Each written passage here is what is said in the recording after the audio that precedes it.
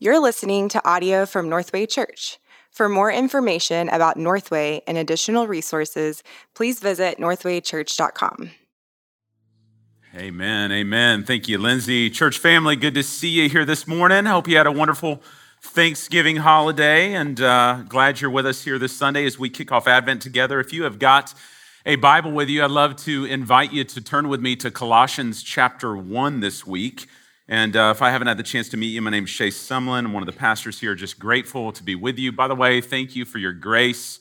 Realize we have a stripeless parking lot outside, and that's because the company that came to resurface it surfaced it, and then that night their trailer was stolen. And so we're waiting on the trailer to be found. If you see a striping trailer, I don't know what it looks like, but if you see one out there in Dallas, notify authorities, and then we'll get some stripes here next week.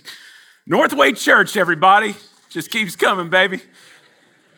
But we're going to see that Jesus is still on the throne today, so that's where we're going. Colossians chapter 1. It is Advent, as Lindsay said, and this is a period of the 4 weeks leading up to Christmas, where as a church, we have the opportunity to prepare our hearts in both celebration of Christ's first coming, the birth of Jesus, in which salvation came to us, and then also in anticipation of Christ's second coming, his return, in which the consummation of that salvation will fully and finally take place. And we set our mind and our affections upon Jesus and this gift that we have been given in him this season and for always. And in this series that we're entering into here over the next 4 weeks, we're calling it Incarnate Glory.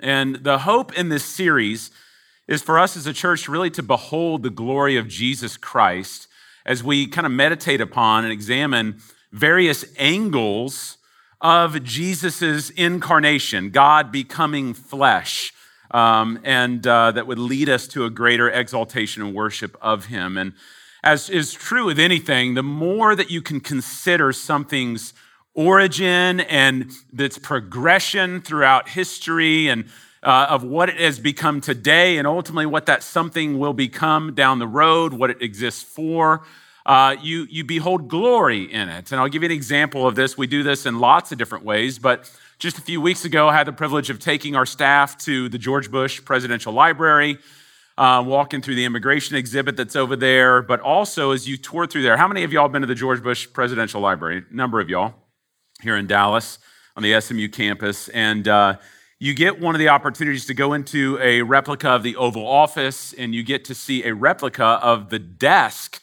that President George Bush, George W. had, as well as several other presidents. And what you come to find out is this is no ordinary desk. This is a glorious desk as far as desks are concerned. And it's called the Resolute Desk.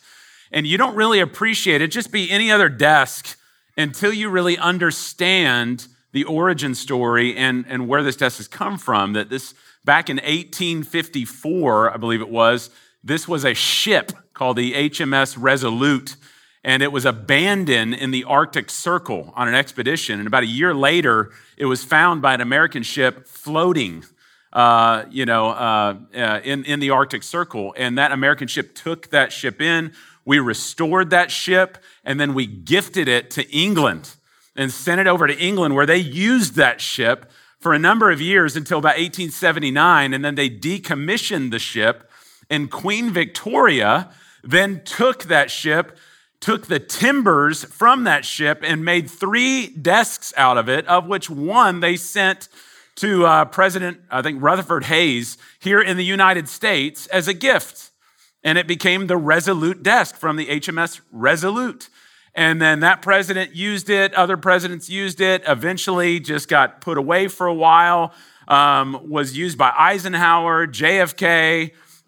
It was in the Smithsonian at one point, and then Carter pulled it out of the Smithsonian. He started using it, and since Carter, it has been used by every president, even up to today with Joe Biden. It's sitting in the Oval Office right now. This is a glorious desk that if I just showed you a desk, you'd be like, cool. But when you understand, man, the origin of where this thing has come from, the purpose that is beheld, those who have beheld it, this desk becomes glorious in a new way. And for us, in many ways, that's kind of what we're set out to do in this series, to behold the glory of Jesus for who he is eternally, pre-incarnate, and then in his incarnation and the glory that is still to come in the preeminence of Jesus. And that's how we're going to look at this series.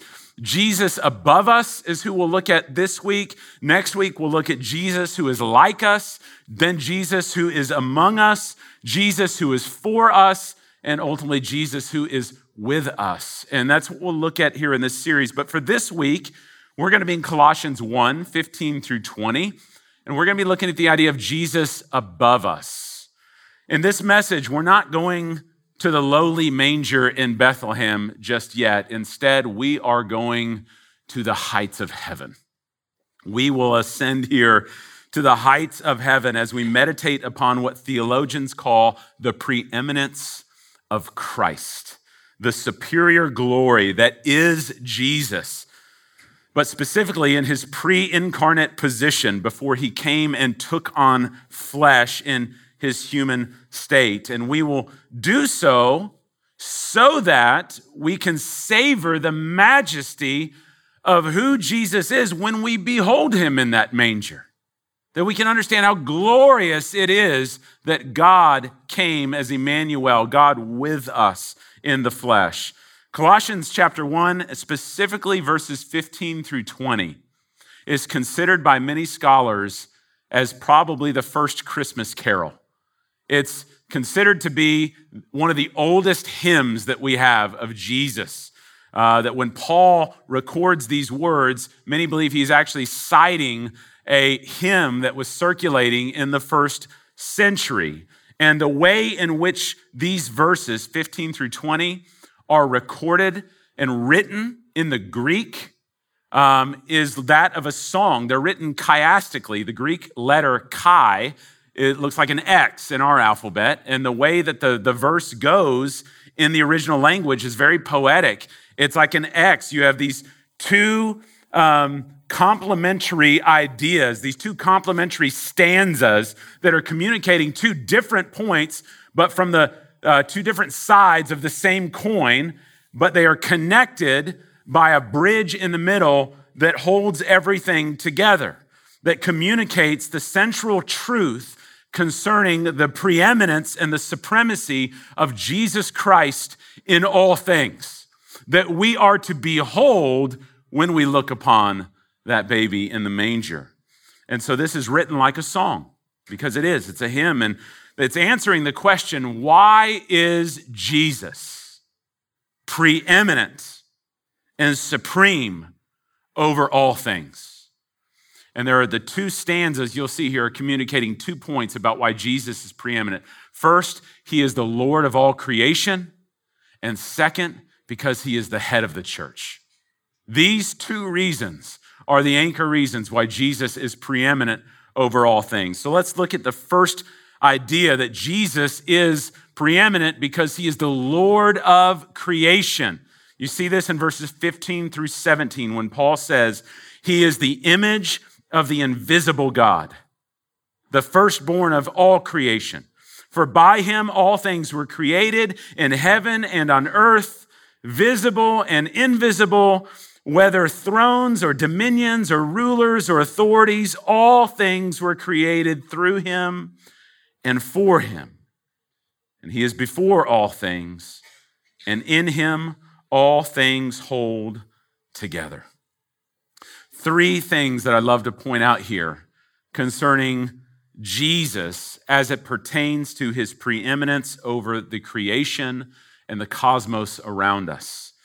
And that is his authority, his agency, and his aim as the Lord of creation. You see his authority that shows he is the Lord of creation. There in verse 15, the idea that he is and has always been eternally God, never anything less. In verse 15, Paul says he is the image of the invisible God, meaning that if you want to know what God is like, and we all do, right? Because God is invisible. He is spirit. He is unseen. We all want to know what God is like. And Paul says, then all you have to do is behold Jesus. Jesus is the image of the invisible God. That word image, by the way, as it's translated here, isn't used, it's translated icon. It's not used like we would use the term icon or image, meaning something that is similar or resembles the original. No, rather, the way that this is used here is that which is the exact correspondence of, the full embodiment of, making that which is invisible visible. This is who Jesus is. Now, the heretics of Paul's day that were surrounding the church of Colossae believed that Jesus was just an emanation of God. Jesus was not God. He was an emanation of God. This was a heresy all in the later centuries known as Arianism that believed the idea that Jesus wasn't fully God. And this is stemmed from Greek thought. Platonic thought, or Plato, believed that spirit is good, matter is evil. Jesus couldn't be embodied in human flesh because that's evil, so he has to be some form of emanation of God. He has to be less than God, derived from God, but not God himself. And Jesus, Paul says, is quite the opposite of that heretical thought. He is God. In fact, in verse 19, he's going to say, the fullness of God dwells in him. In other words, Jesus is not just the incomplete representation of God, he is the complete revelation of God. He is God in the flesh. The author of Hebrews said the same thing in Hebrews chapter 1, verse 3. He is the radiance of the glory of God and the exact imprint of his nature. And to all those of Paul's day who would reject that idea that Jesus is less than, Paul said to the Corinthians in 2 Corinthians 4, the reason that's true, in their case, the God of this world, that is Satan, has blinded the minds of the unbelievers to keep them from seeing the light of the gospel of the glory of Christ, who is the image of God. And so what is true of the Father is true of the Son in both nature and essence. You see Jesus, you see God. And as God, Jesus rules and reigns over all things, which is the idea also in verse 15 when Paul says he is the firstborn of all creation. Now, both heretics in that day, as well as many cults over the centuries, have used this verse as a misunderstanding of this text in order to build an entire false doctrine about Jesus. They take that term firstborn to believe that Jesus is a created being just like the rest of us, only that he was just the first created being and then we came after him. But that's not what is being said here. This is not first century Arianism, nor is this 21st century Jehovah's Witness theology that would say Jesus was a created being. No, that's not how the word is used here. The word firstborn here, as well as in many other places in Scripture, carries the idea not of order and sequence, but rather of rank and supremacy, that of primacy in one's rule. We still use it today as well. When we call the president's wife the first lady, it's not because she's the first one ever created. It's not that she's the first president's wife that there ever was. She is the first lady, or there is the first daughter. Maybe one day there'll be the first man. Whatever that will be, it's the idea of rank and primacy and primacy rather than order and sequence. It's stating that when it comes to all the things that have been created in this earth, whether visible or invisible, Christ sits in a position of rule over that creation. We would say that he is the Lord of creation. So simply by the sheer fact that he is God and he is eternal, that is, he is pre-existent, he's not created, he has authority now over everything seen and unseen. He is preeminent over all of it. But not just his authority proves his preeminency, but also his agency proves his preeminency. You see that in verse 16. Paul tells us here that not only is Jesus not a created being, he is actually the very being that created everything else. Notice his agency in verse 16. For by him all things were created, in heaven and on earth, visible and invisible, whether thrones or dominions or rulers or authorities, all things were created through him. John would say the same thing in John chapter 1, verse 3. All things were made through him, and without him was not anything made that was made. The means or the agent by which the Father chose to create was through the Son. Anything that you can think of that belongs to time, anything that you can think of that belongs to eternity, things visible, things invisible, things material, things immaterial, Jesus made it. This is the truth of Scripture that tells us Jesus is the creator of everything around us. The whole cosmos was made by Jesus. This was not a Big Bang theory, an explosion that brought an evolutionary process into order. There was a creator, and the agency of that creation was Jesus Christ, the second member of the triune God who created everything that we see. And notice, he's not only the agent who creates everything, he is the agent who also sustains everything that has been created. You see this in verse 17. And he is before all things, and in him all things hold together. It's amazing to think that that baby being held in a manger in Bethlehem is himself the one who holds the whole universe together as I speak. He holds this whole thing together. And this is so fascinating. Wish we had time to nerd out on this, but so many scientists all understand the idea that our universe is made up of a lot of atoms. Atoms are the embodiment of everything that we see around us, and yet the one thing scientists cannot figure out to this day is in the very nucleus of the atom, how these things are, how this atom is held together, because scientific law says that opposites attract, like two magnets turned to negative sides, poling, and yet you have here an atom in which it should explode on itself, and yes, it holds together, and they can't figure out why. They just use the phrase, there's a strong nuclear force that holds this atom together, but they don't know what that strong nuclear force is. And yet right here in verse 17, we're told who, not what, but who that strong nuclear force is. It is Jesus who holds all things together.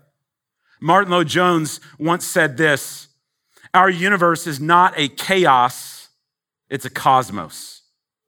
There is consistency, laws, cohesion, ions and electrons working together. Why? Because Jesus ordered it this way. Science and theology are not combative. They are purposed. He is before all. He is sovereign over it all. He brought it all together, and he sustains it all. Without him, it would all collapse. And so Jesus, Paul says, is preeminent in his authority and his agency in creation. But also notice the preeminence of his aim in creation. You see this at the end of verse 16. I left out two words. Not only does he is he before all things and hold things all together, but he tells us at the end of verse 16, the universe was created through him and for him. Two words there at the end of verse 16, for him. In other words, Jesus is not just the author and the agent of creation, he's the point of it. The aim and the object of all that has been made is reflecting upon Jesus. Paul said the same thing. We just read this a few months ago in Romans chapter 11, verse 36. For from him and through him and to him are all things. To him be glory forever. Amen. Meaning all things, whether in heaven or on earth, were created not only by him, but ultimately in order to find their fulfillment in him. That is why it is so dangerous, by the way, for you and I to try to find our ultimate joy, our ultimate identity, and our ultimate purpose in the creation around us, including other human beings. It is so dangerous because it will implode upon itself. The point of your joy, the object of your affections, the object of your identity cannot be found in the creation. It must be found in the Creator. That is where it all comes from. That this baby wrapped in swaddling clothes, lying in a manger, isn't just a lullaby within creation that we sing at Christmas. He is the Lord of creation, to whom the whole world is meant to exalt in worship. We see this idea in Psalm 95, verses 3 through 6. See if this doesn't encapsulate everything that we just read. For the Lord is a great God and a great King above all gods. In his hand are the depths of the earth. The heights of the mountains are also his. The sea is his, for he made it, and his hands formed the dry land. Oh, come, let us worship and bow down. Let us kneel before the Lord our Maker. This is what Christmas is about, worshiping the Lord of all creation. But it doesn't just stop there. There's a second stanza in this hymn. There is one more stanza here that parallels what we just saw, one in which you can almost feel the crescendo beginning at Christmas as to why Jesus came in the first place. And that is to be the head of the church. You see this in verses 18 through 20. And he is the head of the body, the church. He is the beginning, the firstborn from the dead, that in everything he might be preeminent. For in him all the fullness of God was pleased to dwell, and through him to reconcile to himself all things, whether on earth or in heaven, making peace by the blood of his cross. Two main things I want to point out here concerning Jesus as it pertains to his preeminence, not over just creation, but the church. And the first is, we see it at the end of that passage I just read in verses 19 through 20, his redemption. For in him all the fullness of God was pleased to dwell, and through him to reconcile him to himself all things, whether on earth or in heaven, making peace by the blood of his cross. Paul tells us, lying there in that manger, within that baby, the fullness of God dwells. Literally, the term fullness means the sum total of. The sum total of God is there in human flesh, in that cave, lying in that manger in Bethlehem. Emmanuel, God with us. So why did he come? The answer is, according to this text, to reconcile all things to himself. You see, in the book of Genesis, we are told that God creates the world, obviously through the agent Jesus Christ, creates everything around us. The plants, the vegetation, the animals, the geography all around us, the cosmos around us in the universe, and the crown jewel of creation, mankind himself. God creates everything, and he says it is good. But in that creation account, in Genesis chapter 3, we see that sin enters the picture and corrupts everything that God had made, distorts it from the image that is meant to reflect our triune God. And it happens in that moment when the first man and the first woman chose to exchange the truth of God for a lie and rebel against the very hand that created them, that breathed life into them. And a curse was set forth by God, and it fractured everything.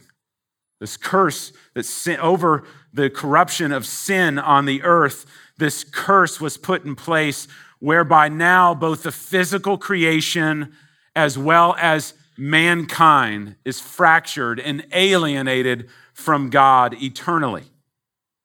But in the midst of that curse in Genesis chapter 3, in the midst of all this chaos that sin has ushered in, God gave hope, a promise that one day he would send a Redeemer who would come to this creation that he created, that was fractured and broken because of sin. And through this Redeemer, he would reconcile it all back to himself, making it new again. And here we see that Savior is Jesus Christ. He's that Redeemer, God's own Son, who came to save and to reconcile and establish once again peace between us and God. Now, how did he do that? He did that through his own blood shed upon a cross. And this is the good news that ultimately will culminate not at Christmas, but at Easter, when Jesus himself would go to the cross and take the death that you and I deserved because of our sin. And on that cross, he would take, as Isaiah 53 says, the sins of all humanity and would take those sins off of us and place it upon him. And he would feel the full weight of the wrath or the justice of God coming down upon him. And in that moment on that cross, his blood would be shed in order to atone, which is a word that means to cover our sin. Only there can something so red make something so white, and can cleanse us of our sin by putting our faith in Jesus, not in our own works. His righteousness is given to us, and our sin is given to him, and his blood covers that sin and satisfies the wrath of God in our place and on our behalf. But it didn't just end there. In Christ's death on the cross and his burial in that grave. No, there is another angle at this that Paul shows us that establishes and exalts the preeminence of Christ over this blood-bought church that he has purchased. And that is his triumphant resurrection that we see. Not just his redemption, but his resurrection. We see that earlier there in verse 18. He's the head of the body, the church. Why? Because he's the beginning, the firstborn from the dead, that in everything he might be preeminent. You see the matching correlation there between the cross and creation. Jesus is not just the firstborn of creation, the one who rules and reigns over creation. He's also the firstborn over the dead. He is the one who rules and reigns over death itself. 3 days after Jesus' death, that stone was rolled away, the tomb was empty, and Jesus was found to be alive. Like a victorious king, he conquered our greatest enemies, sin, Satan, and even death for us. And when you defeat death, not only for yourself, but all those who have put faith in you, who are found to be in you, your preeminence is established forever. This is the point of why Jesus came to that manger in Bethlehem, to live the life that we have failed to live, to die the death that you and I deserved to die, and that by the blood of his cross and his triumphant resurrection from the grave, that by us placing our faith fully in him and not in of ourselves, he might reconcile us back to God once and for all. And you can see the result of it, by the way, in verse 21 and following.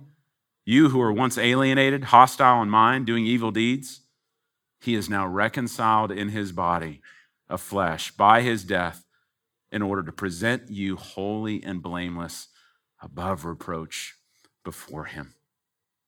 Jesus came to reconcile all things. He is preeminent. Where is he now, by the way? Well, he is enthroned on high. After his triumphant resurrection, 40 days later, he ascended to the right hand of God where he is enthroned. And he sits there until that appointed day when God shall commission him to return to the earth. He shall return to judge evil once and for all and reconcile the fullness of the cosmos back to himself. But make no mistake, right now, Jesus is the one who rules and reigns over his creation. Though we don't see everything perfectly right now under the rule of Christ just yet, one day everything will be in subjection to him. All things under his feet. And starting either right now, that happens when you and I willingly bend the knee in faith and surrender to Jesus Christ as our Savior and our Lord, being reconciled to him by his blood, or certainly one day when every knee shall bow by force when he overthrows all those who have rejected him. Y'all, this is what Christmas is about. Let us not rush so quickly to the lowly manger in Bethlehem before we first consider the preeminence of Christ that ruled and reigns over all creation. Jesus, who is the exact essence and nature of God, who is God, preeminent creator, sustainer, and redeemer of all things, who came to save us. When we reflect deeply upon this text, we see that Jesus is much more than just a mere baby in the manger or a mere sentiment on a Hallmark card. When we look upon and when we contemplate that child in Bethlehem this Christmas, let us behold his preeminent majesty in such a way that would lead us to awe and wonder and worship. You know, I got to tell you, some messages, when you preach a message and it comes to the application point, some messages have a believe application where you need to believe upon this truth. Some messages have a behave application. Here's what we need to do in obedience to this truth. And some messages, quite frankly, simply lead us to behold. And that is this text.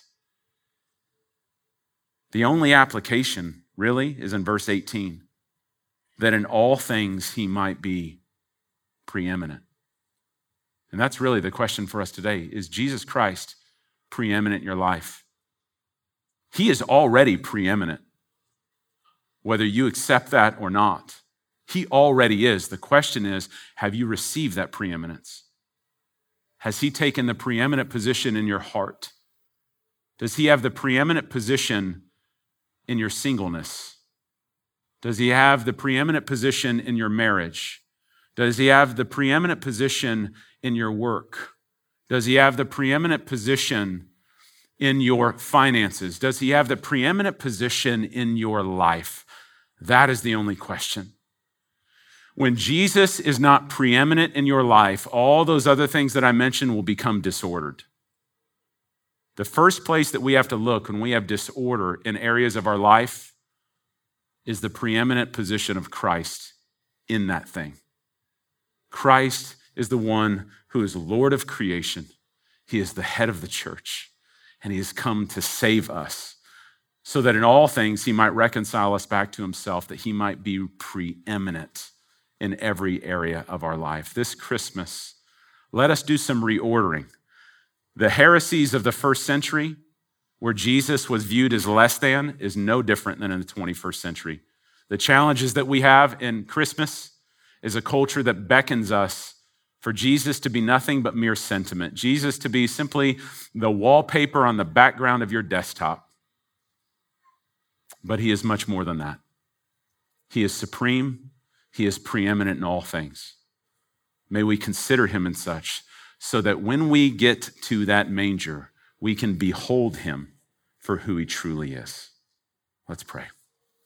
Father, we worship the name of King Jesus above all other names.